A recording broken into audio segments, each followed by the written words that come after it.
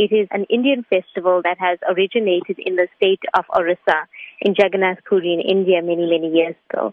It's a pastime of Lord Krishna where his devotees pull him back on the chariot to Mathura, and also at that time bringing him back into their heart. All over the world, actually, the Rath Festival or the Festival of Chariots takes place annually at so many ISKON centers around the world. And we just find that people are more receptive to joining in the celebration and the festivities. What can members of the public expect at the Festival of Chariots? We have a wealth of activities planned, and, the organizers, we've been at it for many, many months now. There's something for the children. We've got a Blue Mountain themed village for children, which will host spiritual activities. We've got the question and answers booth. We've got international speakers.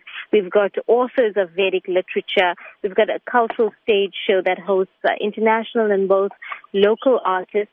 One of the highlights on the cultural program is 2 drama performances, and that's produced by Canadian-born Swami, Bhakti Marg Swami, who arrives in Durban just before the festival. And we've got one world premiere that's happening on our stages this year. We've got a lifestyle tent. We've got body art. We've got Vedic cuisine. There's so much happening at the festival. Is there an entry fee involved? No, there's no entry fee. It's a free festival, and to all the visitors of the festival, there will be free vegetarian meals provided on all 4 days of the festival. What is the duration of the festival? It is 4 days over the Easter weekend. It starts on Friday at 10:30 a.m. with the traditional chariot parade that kicks off outside the Tropicana Hotel on the Marine Parade.